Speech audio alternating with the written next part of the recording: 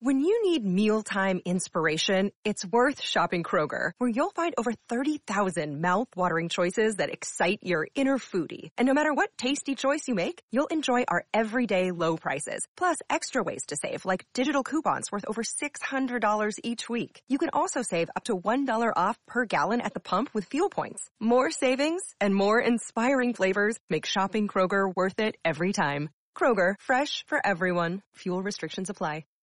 The First Lady of New York Radio, Joan Hamburg. Entertaining and informative. Talk Radio 77 WABC. I've been everywhere, man. I've been everywhere, man. Across the deserts bare, man. I breathe the mountain air, man. Of travel I've had my share, man. I've been everywhere. Welcome, everyone, to the Joan Hamburg Show. And we're going to talk about travel. We haven't done that in a while, but people are traveling. I can't tell you how many friends I've heard from that are having trouble with passports. Their passports have expired. Everyone wants to get up and go. And there are a lot of issues. On the other hand, there are a lot of great places to go. And today, the travel guru, Pauline Frommer, who's co-president of Frommer.com, and also the Frommer Guidebooks, is going to pop in and fill us in on the good life. And Pauline, is it true that more and more people are getting ready to get up and go? We are seeing record numbers of people traveling right now. But let me also say, Joan, it's so wonderful to be speaking to you.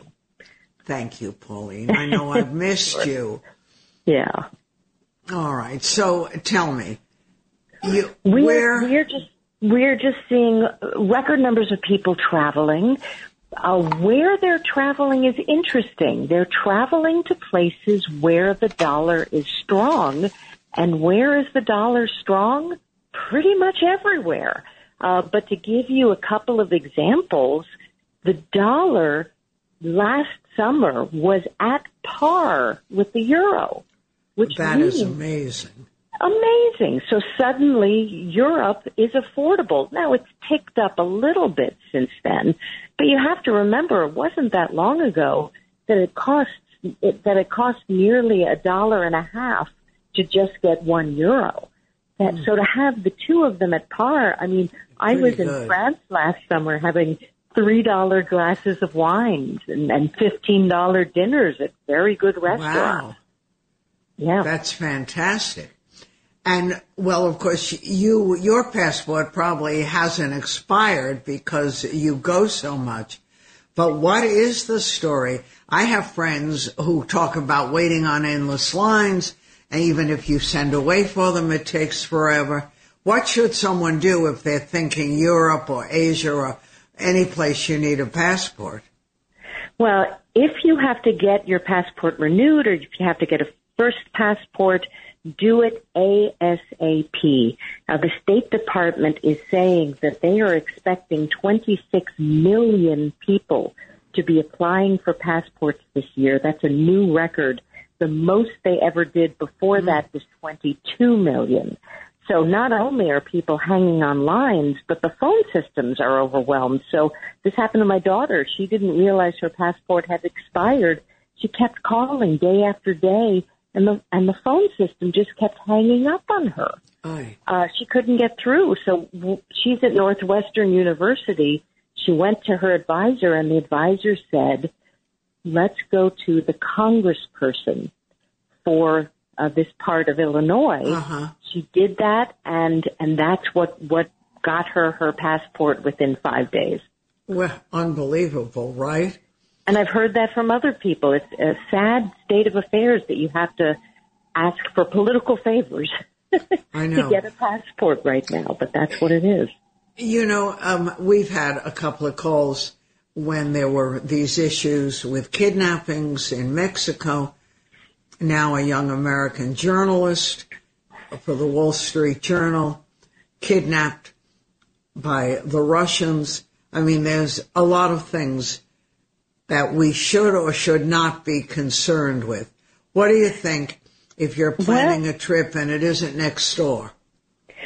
I hate to tell you this, Joan, but my daughter went to Mexico. That's where she was getting the passport for. And she found it to be very safe.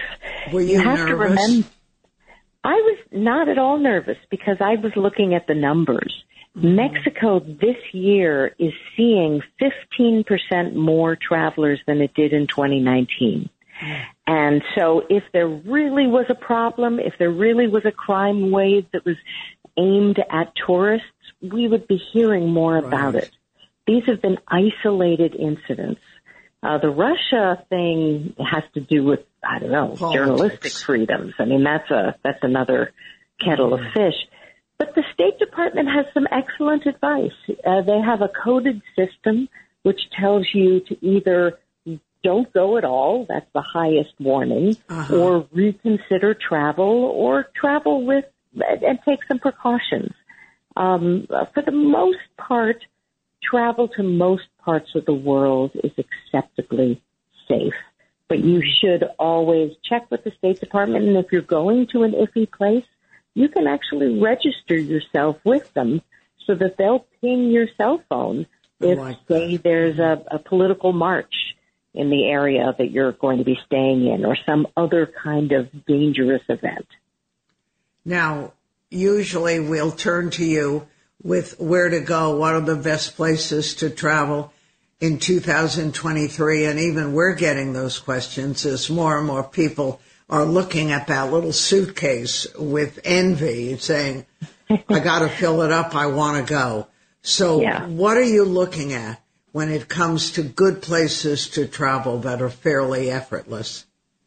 Well, as I said before, we're looking at Europe. In fact, we put out a list every year. You go to fromers.com/bestplaces2023, and it lists 10 places that we think are going to be particularly great to go this year. So in Europe, there's a place called Maratea Coast. It's in the region of Basilicata, and we are recommending it because it's very much like the Amalfi Coast of Italy, but much less expensive with a fraction of the crowds. So it's this beautiful seaside area where you drive along these winding cliffside roads. You eat in spectacular seafood restaurants. You duck into little towns with ancient churches filled with fabulous, art. But you're paying a fraction of what you would for the Amalfi Coast, and you're getting far fewer fellow visitors. And what's it called? It's called the Maratea Coast of Italy. Spell. Maratea. The Maratea Coast. Maratea. Yeah. And do they have good hotels?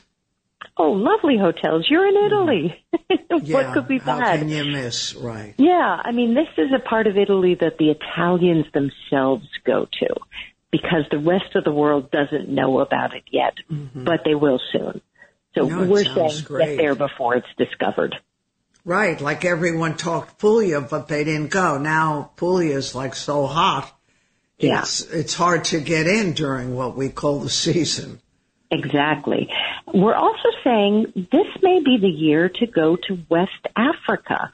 Places like Senegal, Ghana, the Ivory Coast, the Gambia, the Cape Verde Islands. And we're saying that because for the first time ever, cruise ships are going to those ports. You're kidding. No, you can take a seaborne cruise or an Azamara journey. Now, these aren't the huge cruise ships. These are called expedition ships. Better. They're smaller. But right now, they're smaller, but they're much more glamorous than they used to be. You get good food, beautiful decor, but they're small enough to go into these tiny ports. Yeah, that's what's so important. Yeah, I mean, this is a part of the world that was incredibly difficult to visit until this development.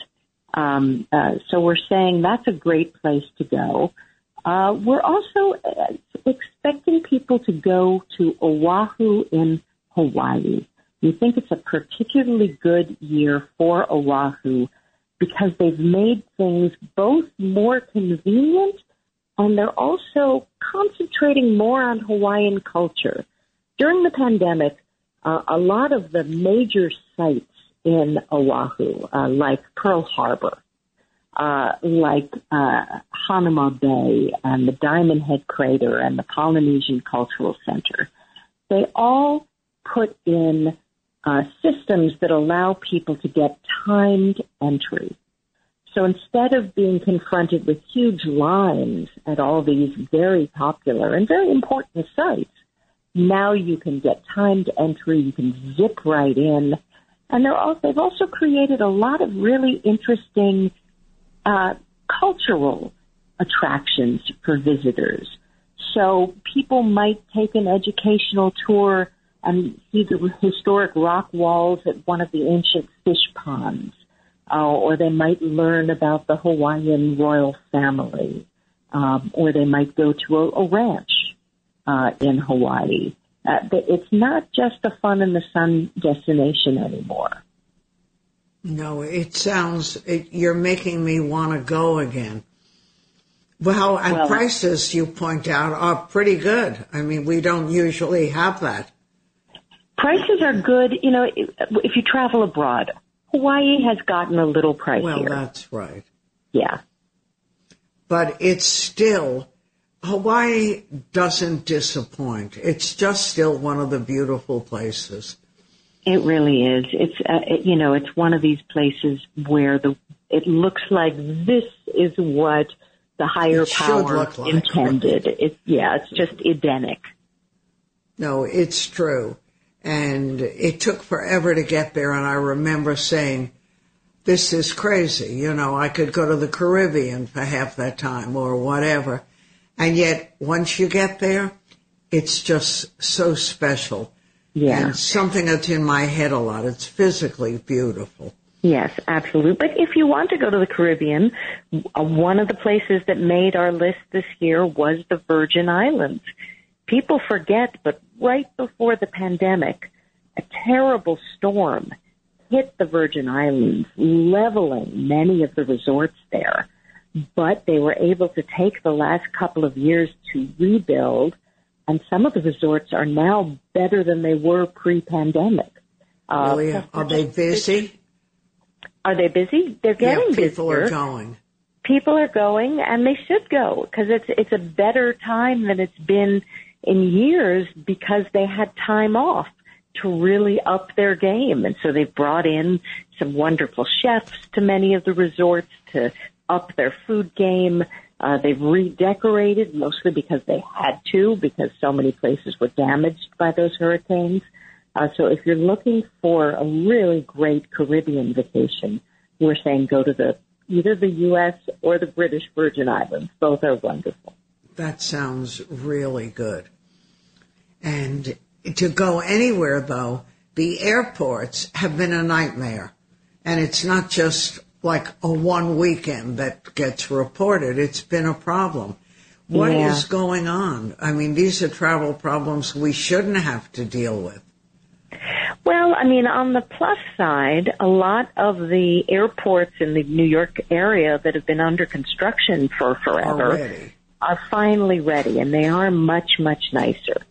On the downside, we don't have enough air traffic controllers right now. Where are they? Well, the problem is it takes 2 years to train an air traffic controller, and at the height of the pandemic, all training stopped for many, many months. And so when people quit in recent years, there hasn't been the supply chain of new air traffic controllers to replace them, because they simply were not being trained for a full year during the pandemic. For example, in New York State, we only have 56% of the air traffic controllers that we need. The rest of the country has 80%, and because of that, the FAA has gone to JetBlue, United, Delta, and American and asked them to cut their schedules by 10% this summer. So we don't quite know what that will mean yet, because obviously New York is a major, major destination for them. So they may end up running bigger planes, or they might cut the schedule. So I've been telling anybody in the New York area, get your tickets now because prices could go up as these cuts take effect. Wow. That does not sound good. And for tourists coming to New York, hotel prices, we were, you ever go to Smorgasbord in Brooklyn? You know, the food fair on Saturday. It's great. But we were there last Saturday, and we sat at one of the benches. It's a great place to go. And there was a couple, a boyfriend and girlfriend, from Vienna. And they were talking about how they ended up staying in Brooklyn rather than Manhattan because of prices and how expensive everything in New York was. And it is expensive now. Yeah.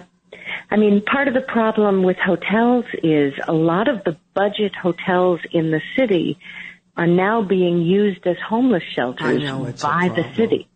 And so for tourists, that's meant there just aren't as many budget lodgings. Plus, Airbnb is pretty much illegal here in New York City. You cannot legally rent your entire apartment out for less than 30 days. And the city is really starting to finally enforce that. But that's made it very hard on tourists coming into the city. Yeah. And good for some of the hotels who are jacking up prices. Well, and people say it's also good for the housing stock because you had a lot of people taking over apartments to simply rent them out as Airbnbs, and that was raising rent prices for average New Yorkers. All right. Well, it's all going to work out. And Pauline Froma knows where to go and how to go. And get your bags ready because 2023 is going to be a great time to go back and enjoy the world. And it's something that was always one of the great pleasures. And now it seems back and stable. You don't hear people worried about COVID anymore, do you? No. In fact, we just are working on our next year's guidebooks, and we've taken out all our boxes about COVID in the Fromer's guides because it's just, knock wood, it's not a concern right now. No, I'm glad. Pauline, regards to the family. I love talking to you. We'll talk again. Wonderful. I love talking to you, too. Thank you. Thank you. You made me want to get up and go. Follow Pauline. I'm Joan Hamburg, and you're listening to WABC. More to come. The First Lady of New York Radio, Joan Hamburg. Entertaining and informative. Talk Radio 77 WABC. People are always asking me, how did I end up doing a guidebook called New York on $5 a day? And that guidebook would sell the first time we put it out. And it was an Arthur Froma, who was a young litigator at that time. I actually got the idea of doing a New York on $5 a day guidebook after I read Arthur Fromer's self-published book, Europe on $5 a day. And, and I think back, I don't think I'd have the courage to do it today, but I found out that Arthur Fromer, a young lawyer, was at a law firm called Paul Weiss, a very famous top law firm. I was pretty nervy, as you can only be at 19 years old. And after telling Arthur Fromer, who answered the phone, about some of the mistakes I had found in his guidebook, and he didn't hang up on me, I pitched him my idea. I said, look how successful Europe on $5 a day. Why don't I write New York on $5 a day? I know the city very well. I've been everywhere. I lead tours everywhere. You will do very well with the book. Well, it's only a strange thing that happened. Fromer listened to the idea. He didn't know me. I didn't know him. It turns out my cousin was in the law firm with him, but we didn't know that then. Anyway, he liked the idea, and guess what? He borrowed $10,000 to self-publish it. That was unbelievable. But actually, that's what started his very successful publishing company. And think how trusting he was, that a perfect stranger, he would say, well, that sounds like a good idea. Anyway, to read now, in fact, I'm looking at one of the early copies of New York on $5 a day. To read it now is to be transported back to a time when you could spend the night at the Hotel Chelsea. For $3, guys, eat a big steak dinner, including baked potato, garlic bread, and chef salad for $1.19. Ride the subway for 15 cents, and spend the afternoon browsing among the priceless art at the Metropolitan Museum of Art on Fifth Avenue for free. And if you had guests in town and you wanted to splurge, you might take the Circle Line boat tour around Manhattan Island. And you can't hold me to these prices because most of them are from memory. It was $2.50. Well, to everyone's shock, mostly mine, this little guidebook was a huge success.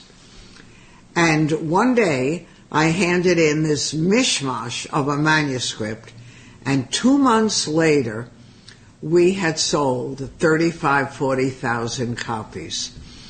And all of a sudden, myself and my co-author, Norma Katay, we were getting booked on radio and TV shows, and during all these appearances, I was becoming the answer man, in spite of myself. Now, our generation, we were pretty good at being cheap dates because most of our boyfriends didn't have a lot of money. In fact, in college, one of my roommates met a guy she really liked, but she didn't have a lot of money, and she said, you've got to help me. What can I do to get this guy? I said, well, I'm not a whiz at this, but does he like to eat? And the one thing that we all loved then was homemade meals. Remember those days when it was a real treat? I said, I've got something really inexpensive. He'll never know. It's a foolproof recipe. Take a rotisserie chicken. Now, way back when, it was not common. Today, you can't go into any market without seeing rotisserie chickens and even turkey everywhere. But take a rotisserie chicken, cut it up, go buy yourself a can of Del Monte Fruit Cup, sprinkle it over the chicken with a little curry, and bake it. Now, don't forget you've mostly cooked it, so you're not going to dry it out. Little curry and bake it, and call it Chicken Hawaiian. It was a big hit, and she was engaged 3 months later. Now, that may not happen to you. People are a little more sophisticated. But it's still no surprise that in one of the most expensive cities in the world, I got my big break by telling people how to live on $5 a day. So when I graduated, I had to get a real job. I couldn't fake recipes for rotisserie chicken. And I didn't have skills. Most of us didn't until we went to speed writing and shorthand school. And I was pretty terrible at it. So it was a long way before I got gainful employment. But I was happy. And I was learning a lot of skills that you wouldn't necessarily learn today because we had to do absolutely everything. And by the late 60s, I was writing advertising copy, doing theater on the side with the New Broadway troupe. And one day I got a call from Clay Felker, who was the famous editor of a hot new magazine called New York Magazine. Clay had read New York on $5 a day, and he said they were looking at the magazine for someone who had a real knowledge of the city and had a lot of nerve. New York in those days, the magazine, was a shoestring operation, was housed in a little townhouse, one bathroom for the entire staff. I started writing for the magazine during special issues, and that's because I took a chance, I got a break, and that's when my real life started. The First Lady of New York Radio, Joan Hamburg, entertaining and informative. Talk Radio 77 WABC. We talk about food a lot, and whenever I come into the station, food. We like to eat it, we like to talk about it, we like to talk about our family's recipes. And I always think about my mom and the kitchen she ran and the company she fed night and day. But her claim to fame when I was a little kid was that my mom was the first person in our neighborhood to have her own malted milk machine, a real one, just like the ones they had at the drugstore. Now, you guys don't usually see that in New York City. The drugstores are selling groceries, but not lunch or dinner, or at least the ones right here in Manhattan. So if you have equipment like professional, you are big time. And because my mother's malted machine was just like the setup they used to have at the drugstores, that alone made her the queen of the 5 towns located in Nassau County. And I'm telling you, we would have these great big family dinners, and we'd stuff ourselves, and then we'd go to what was called the sunroom, like a den, and my mom would say, now mind you, could barely walk, we just got up from eating so much. My mom would say, who wants a chocolate malted? Everyone wanted one. So we disappeared in the sunroom, where the tables were laden with dried fruit, fresh fruit, chocolate, cookies, everything you can think of, barely up from the table. And we could hear in the kitchen, not too far, the whirling of the malted machine began. And very soon, my mom emerged with a tray containing tall, frothy glasses of her magical concoction, made from Breyer's vanilla fudge ice cream and malt. I was the first in line. Oh, how I loved those milkshakes. And being very thin, I thought I was doing myself a big favor getting in those extra calories. And I don't know about your family, but in mine, no food was wasted. Everything was consumed. And I learned to use, leftovers, always part of the week's menus. And I got from all of them an all-purpose casserole recipe. And it put whatever leftovers we had in a casserole. We poured a can of Campbell's cream of chicken soup right in it, added a little milk, and voila, dinner was almost served. I went on their website, and they had a recipe, probably much better than mine, but it was close, creamy chicken and noodles, and they used a regular can of Campbell's condensed cream of chicken soup and mushroom soup, whatever one you want, a half a cup of milk, an eighth of a teaspoon of black pepper, a third of a cup of Parmesan cheese, and then I always have chicken. We were talking earlier how we buy rotisserie chickens, or I make a roast chicken, and I take whatever left, usually about 2 cups, and 2 cups of egg noodles, and even if I have pasta or rice, I add that to it. I heat the soup, the milk, the pepper, the cheese, the chickens, the noodles in a 4-quart saucepan or casserole over medium heat till it's hot and bubbling, and I sprinkle with parsley. My mom also had a grinder bolted to her kitchen counter, and she would take, because we ate a lot of meat in those days, she would take whatever roast beef or chicken or turkey or pot roast and put it in the grinder that was bolted to the chicken counter. She'd add a couple of eggs, some homemade breadcrumbs, and shape them into cakes. Oh, we loved it. We wolfed it down. And we didn't know we weren't supposed to eat all that meat, that it isn't really good for you or it could make you fat. We liked it, and we ate it. And whatever was made, that's what we ate. No one gave into, like I gave into, I don't eat meat, I don't eat chicken, I only eat vegetables. I mean, you should see what dinner was like at my house, with all the kids and all the different things that they would or would not consume. My kids were very skinny, so weight was not a big obsession, the way it later became. And there were kinder, gentler times in clothes fitting. When Donna Karan, the famous designer, released her first styles, I couldn't wait. And they fit. I was size 10, sometimes size 8. With her. Over the decades, I grew and they shrunk. And to me, those size 10s and 8s are comparable to size 2s. So, of course, I ended up being a slave to the diet industry.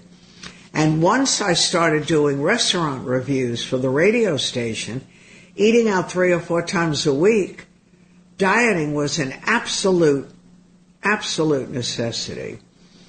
And I would have a lot of friends in the food business. One of my pals was Marion Burroughs. Remember the brilliant food commentary and the food columnist for the Times? Marion Burroughs, we went out for dinner, and I said to Marion, I'm on a diet. So she said, well, what are you going to eat? I looked at the menu and said, I'll have the chicken. Wasn't that a rule? It was always safe. Or as Marion put it, virtuous. The chicken truly was delicious. And of course, dieting was a pleasure with something so yummy. But after we ate, Marion called over the sous chef and said, I'd like to take Miss Hamburg into the kitchen. I want her to see for herself how the chicken is so delicious. Well, of course, we went in. And as we walked in, the chef was slathering the chicken with, as I peered over, looked like a pound of butter. So much for my diet. Marion was laughing. She knew all along. Fairy tales, she said. And I realized that if I had not gone to the kitchen, I would have lived in blissful denial. When I went to visit my son John in Los Angeles, I found an entirely different reality. No one eats in L.A., at least what I saw. They just don't. And the first time I went, son John, to the Grill, a famous haunt of actors and agents. The waiter was shocked when we finished our meal. He literally said, oh my God, you ate everything on your plate. Now, no waiter really does that.